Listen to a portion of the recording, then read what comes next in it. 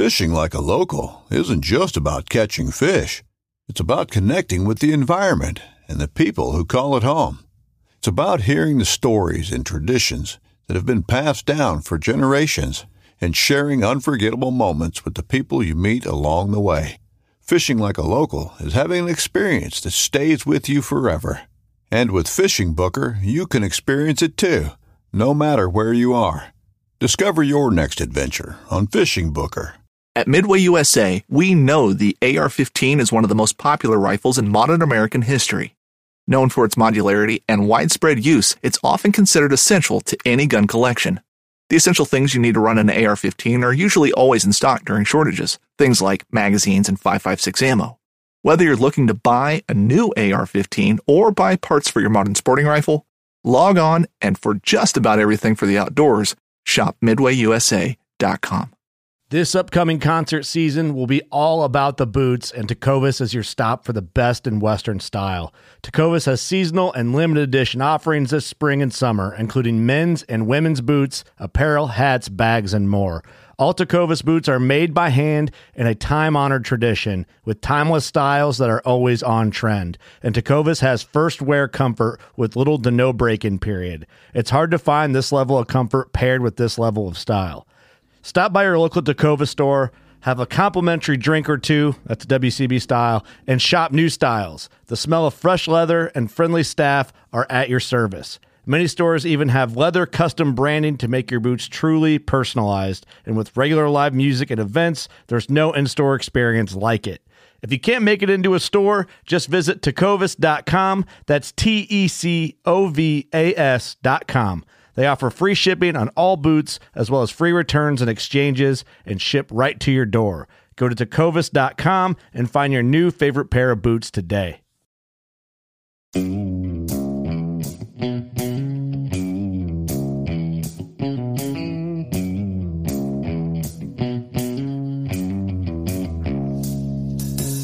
All right, welcome back to the Survival and Basic Badass Podcast, Kevin and Chuck. Well, today we're going to talk a little bit about World War I. We're going to talk about a badass, Sergeant Alvin York. Now, this guy isn't noted for a lot of things, but what he did is a superior level of badass, and that's what sets him apart. But, Kevin, let's set the stage a little bit. How does it all play out? Like, how do we get into World War One? Where is this guy coming from? What's happening? All right. Well, let's see. Let's start off with the Pancho Villa expedition, because that's really where the story takes its first turn. Now, the Pancho Villa expedition was conducted by the United States, trying to search for Pancho Villa, and they had all sorts of crazy shit. They had like planes, like the first planes, but it was like a weird Wright brothers plane, like a biplane that you laid down on and was made out of balsa wood. Right, exactly. Right. It didn't really fly. Okay. It went up like 100 feet, and you could kind of. Were there rubber bands involved? Yeah, it was like really. I mean, you're more likely to die than actually see anything using this plane. Okay. But it was mostly led on horseback, and it was led by John Pershing. Who else was on this expedition was George Patton, though he was not a general at this point. This is about 30 years before World War II. This is 1916. Yeah. So they went out looking around for him, and they got into some small arms fights and back and forth, and they killed most of his army, but Pancho Villa got away. The Wilson administration stated that they wanted to capture him, and they never did. Okay. But what happened on this, you're saying the U.S. government failed? Yeah, it was. I mean, it was ridiculous. The whole thing was ridiculous. Why would you even bother with this stuff? But this was the first conflict that the Colt 1911 was used, and that's one of the main characters of this story. So the Colt 1911 is is a handgun, and it's basically the first service sidearm that was not a revolver. It's magazine fed. And it saw service for a long time. Yeah, and it was still used in World War II. I mean, it was around and after the Korean War and even Vietnam War. So it was around for a while. Now, what you said, the Colt 1911 has a six round magazine. A standard fit in the gun. It's a 45 caliber 6-round magazine. That's what you're looking at there. Now, people say, oh, 1 in the chamber. So, all right, we'll bump it up to 7. I know my 1911 comes with a magazine that has +1 that makes it not horribly awkward, having a little sticking out at the bottom. Right. But the bottom line is you have serious stopping power with the bullet. So the idea is you don't need a lot. But again, remember, your handgun is so you can get to your rifle. Your handgun is when your rifle's been damaged, you got shot at with a mortar and your gun flew across the battlefield and it's 20 feet away and the enemy's charging at you. This is your last resort. This is not meant to be your primary fighting weapon. Right. That as with any handgun. And so 6 rounds, I don't think is unreasonable. If there's more than 6 of them, unless you're Alvin York, yeah, you're fucked. But you're fucked. Generally speaking, you would be carrying your rifle with you too. Now, in World War II, he had a what was it? A 1917 M1917 Enfield. So that's that's basically your basic bolt action magazine fed rifle, and that doesn't that only holds 5 rounds. So right off the bat, you're limited on the amount of ammunition you have before you're changing. And what's cool about the 1917, right, is that it was a clip, not a magazine. Right. That is interesting. Everywhere I read, yeah.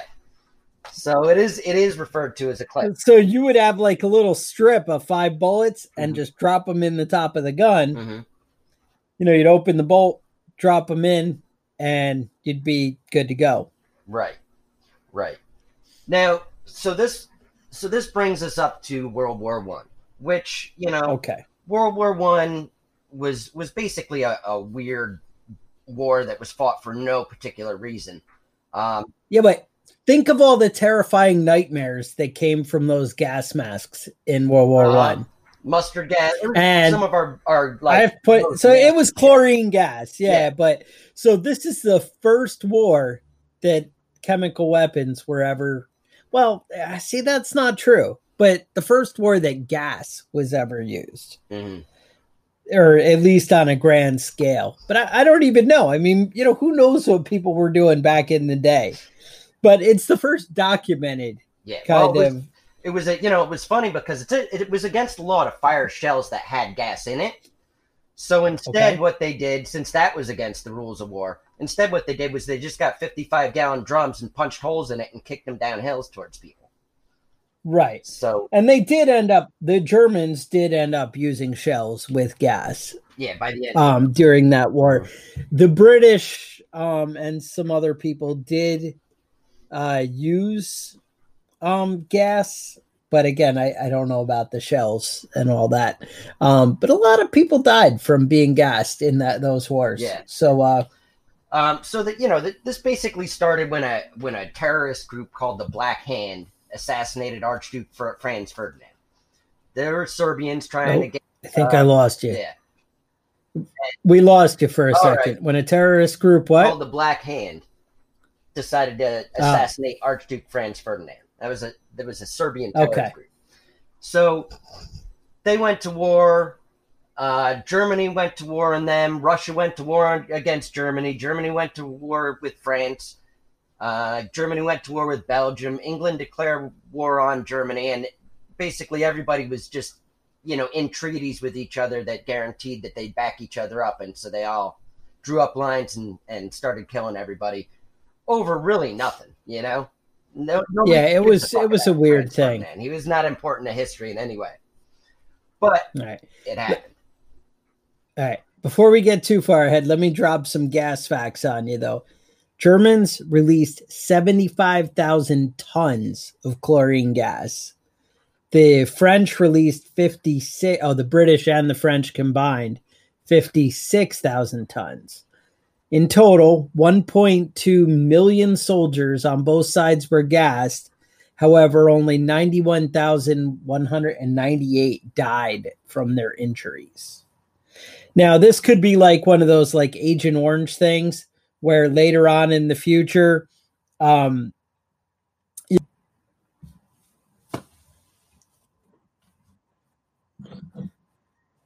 Hughes Argonne offensive started.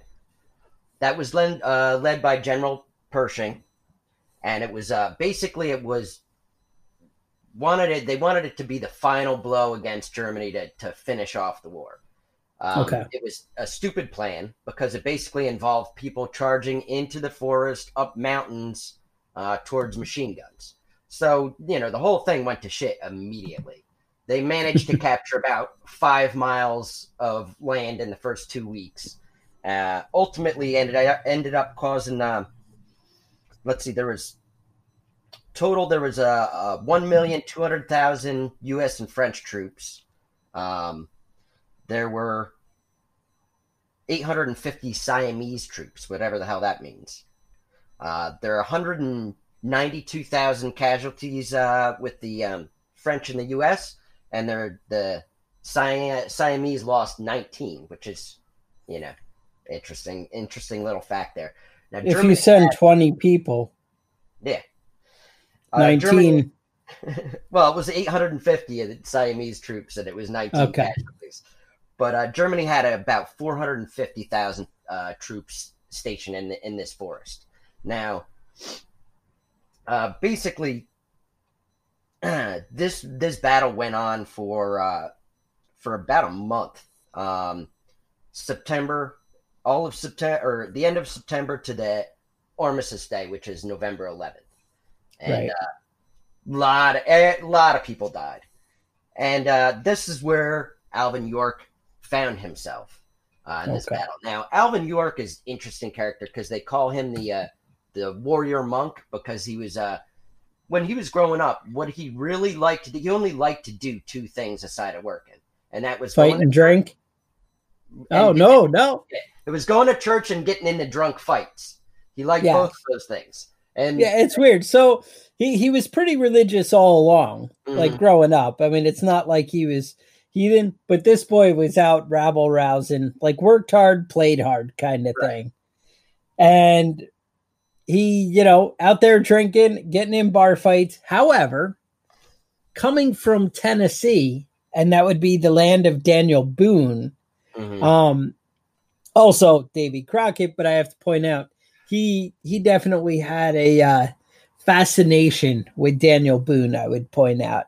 And I think maybe that's why he stepped up his sharpshooting kind of skills and really put effort and was a good hunter and put thought and effort. He came into the military quite the marksman. And it was weird because he kind of had we'll say a come to God moment where he kind of got a little more religious and laid off of the boozing and the whatever. I think it was more to win the affections of a certain young lady who, if you Google Alvin York and check out this young lady, you might be a little surprised at how beautiful she really was. The word terrifying comes to mind. I don't know. But anyway, not an attractive moving right along. Now, I hope like his descendants aren't like Googling his name and then our podcast comes up and they're like, oh, what do these guys have to say about him? And then they're going to be like, what, grandma? And I'll be like, that's awkward. Sorry. But so there was a certain young lady who I will say in the movie with Gary Cooper was an attractive young lady. However, in reality, it's up to the buyer beware is all I could say. So he goes to win the affections of this young lady and kind of has a come to God moment and starts really getting more into church. And I think it's more he's putting down his kind of fighting ways and like trying not to be a rabble rouser is really where the conscientious objection kind of came.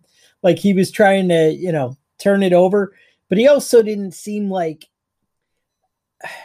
what is it? The word ignorant is not, it doesn't mean you're naturally stupid. It's just you haven't been exposed to things. Is that the one? He had a third grade education. He wasn't right. It's that. It's where he came from, not the not that the guy wasn't a smart man, because he seemed like a smart man. Yeah. It just, again, you kind of know what you've been taught. And so, he kind of was reading the Bible and he seemed to be well versed in the Bible from the story that I read. And, had a good understanding of it. And it was actually, when he first got to military training and they straightened him out, he was like, I'm not sure that I want to carry a weapon in battle because I'm not sure I can really go through with killing people. I feel like it's wrong. They were so impressed with his marksmanship that they were like, hey, why don't you come talk to me and whatever. And one of his, it was actually a captain, was like, hey, I'd like to talk to you about promoting you, but I'm a little worried about this conscientious objector thing. Are you going to be able to fight? And he's like, well, I really have a problem with it, whatever. And he laid down some kind of inspiring words and said, I'll tell you what, if you think about what I'm telling you and you really want to quit, I'll let you out of the military. Because I think he knew that he was an honorable guy and he kind of knew he'd come to the right decision. But it's better to let somebody make those choices before they go to battle than in the heat of the moment. Right. And I think he had said that he saw himself dying in battle, but he didn't see himself killing somebody in battle beforehand. So basically, he had a little, come around kind of moment. And I think he made peace with it. But he definitely wasn't out to kill people. Right. That wasn't the mission. So anyway, but I think when he was convinced that he could save more lives and do more good by killing a few, that's kind of how you wrap your head around that. But anyway, so they ship him off to battle. And then, Kevin, what happens? Well, no, October 8th. I'm jumping the gun? No, we're right on point here. October 8th. This is what happens. He finds himself separated from the majority of the battalion, the 82nd Battalion. And him and 13 other privates are he's a corporal. Lost in the woods. He's a corporal at this point. Yeah, he got a little bump for being a good marksman. Right. And they come out into a clearing, and they come across a bunch of guys that are like playing cards and sitting there with their pants down, basically caught them with their pants down. So they capture them, and immediately they come out under machine gun fire. So York works his way up around the situation. Now his best friend just got shot, and not shot like once where he got hurt, but like shot like 18 times, and he was just spread all over the field there. So this would definitely hurt. Yeah, this is what York said. This is what Corporal York said about it later on. So, and those machine guns were spitting fire and cutting down the undergrowth all around me. Something awful. And the Germans were yelling orders. You never heard such a racket in all your life. I didn't have time to dodge behind a tree or dive into the brush. As soon as the machine guns opened fire on me, I began to exchange shots with them. There were over 30 of them in continuous action. And all the time, all I could do was touch off the Germans just as fast as I could. I was sharpshooting. all the time I kept yelling at them to come down. I didn't want to kill any more of them than I had to, but it was they or I. And I was giving them the best I had. So he ended up killing about 13 guys there, just, one at a time, picking them off. And then they decide if they charge him, he won't be able to shoot them all at once since there was only one guy. So six Germans came charging at him with bayonets, and he was out with his M17. He was out of rounds. So he got his 1911, and he only had 6 shots, and he shot 6 of them. Every one of them was a direct hit, and everyone was a kill shot. That's some serious under pressure, under pressure work there, man. So he was able to get the rest of them to surrender, and except for one guy that wouldn't drop his rifle.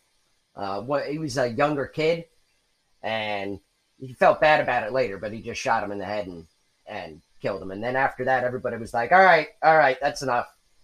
And they ended up capturing, what was it? 128 German soldiers. 132, I think, was what I heard. I'm sorry. Yeah, it was 128 soldiers, and it was 4 officers. All right, that sounds accurate. Yeah. Yeah, that's crazy. Well, the idea was he captured that first batch, and then was like, yeah, let's just keep going, and kept moving further into battle, which is pretty crazy. Some people would be like, look, we already got a little victory. Let's take it home, go for the win. Let's get out of here. And the thing is, so the way it ended up, he rolled back into the camp with 132 prisoners, and it was him and 7 other guys. So 8 people altogether. Now, as Kevin said, started out with 13. Yeah. But all 13 didn't make it. Exactly. Most of them were killed in the initial machine gun fire. Now, that was the thing, was he was taking out machine gun nests. I mean, that's some Audie Murphy shit right there. He did go around in the beginning and kind of flank them, and that's nice. Like, he went out the line. I guess the way that I read it was his group was taking heavy fire, and whoever was the non-commissioned officer at the time, his sergeant, whatever, was like, look, I'm dying here, like literally dying. So you're ranking, non-commissioned officer, so go for it. It's you. And then he was like, well, shit, if I'm in charge, I'm not going to sit here just getting shot. I'm going to go around and flank them. So he grabbed a couple guys, and they went off to the outside. I mean, that seemed to be his technique, was more being selfless, but actually thinking too, strategizing. So like one of his big moves they talked about was he would go out and hide like to the side where I guess it was set up like to be a frontal assault. Like they'll dig the trench and they'll have a big line, and they just assume the enemy is going to come up the hill or whatever, which in this case, it was up a hill, and that they were going to, just get mowed down as they're going up. Well, so what he did was he went way left, where in order to shoot from their position, they had to kind of stand up and reach around in order to shoot at him. And he was like, I thought if I could draw their fire, it would give my guys a chance to shoot at them. And, people don't want to expose themselves in war, when you're all, beat up and battered and taking heavy fire, nobody wants to really stick their head out, Right. And as Patton famously said, you don't win a war by dying for your country. You win a war by making the other bastard die for his. Exactly. That's really one of those things. If with his sharpshooter skills, he was able to take enough of them out that everybody else realized, oh shit, if we keep doing this, we're all just going to be dead. Because he's picking us off, right?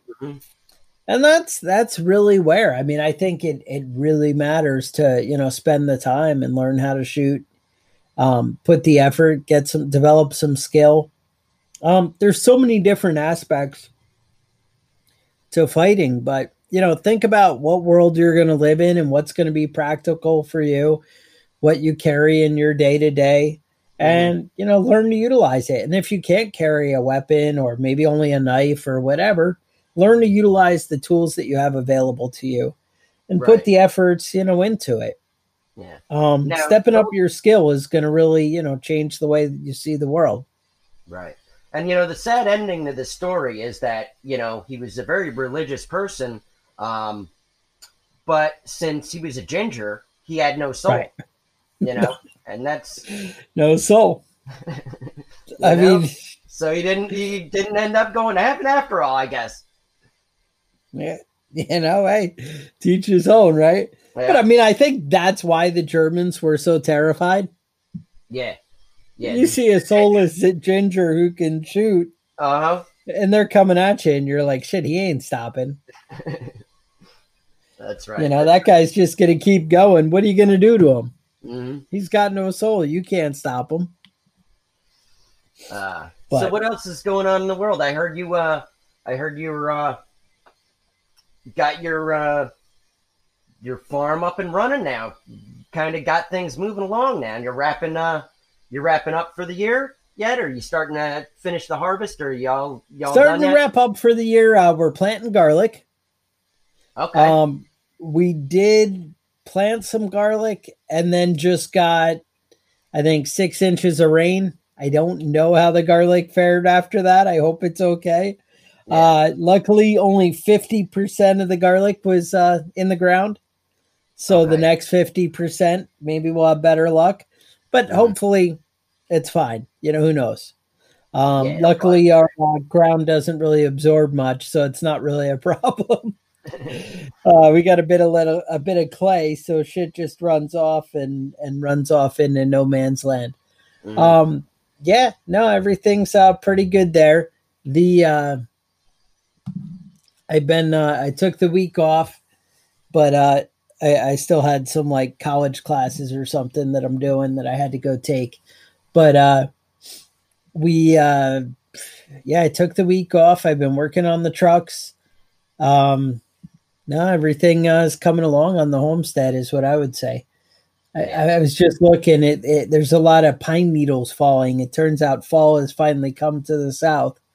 Oh. And now, so there's a lot of tractor moving and, leaf raking and cleaning up. So, yeah, I'm just getting done with my leaf raking, and I've got a couple of trees I got to take down before the snow falls. But I'm pretty much done with my wrapping the yard up. We haven't gotten any snow yet, but we've had a couple of hard frosts already. Yeah. Mm-hmm. Yeah, we're doing good. She was worried that we were going to get a frost one day, but things are good. Yeah. All right. Sounds good, man. So if you guys want to get a hold of us, you can email us at preppingbadass@gmail.com and check us out on the Facebook group. Also, just search Prepping Badass and you should find us. Otherwise, with that, stay safe and we'll talk to you guys next week. The Survival and Basic Badass podcast is a proud member of the Self-Defense Radio Network.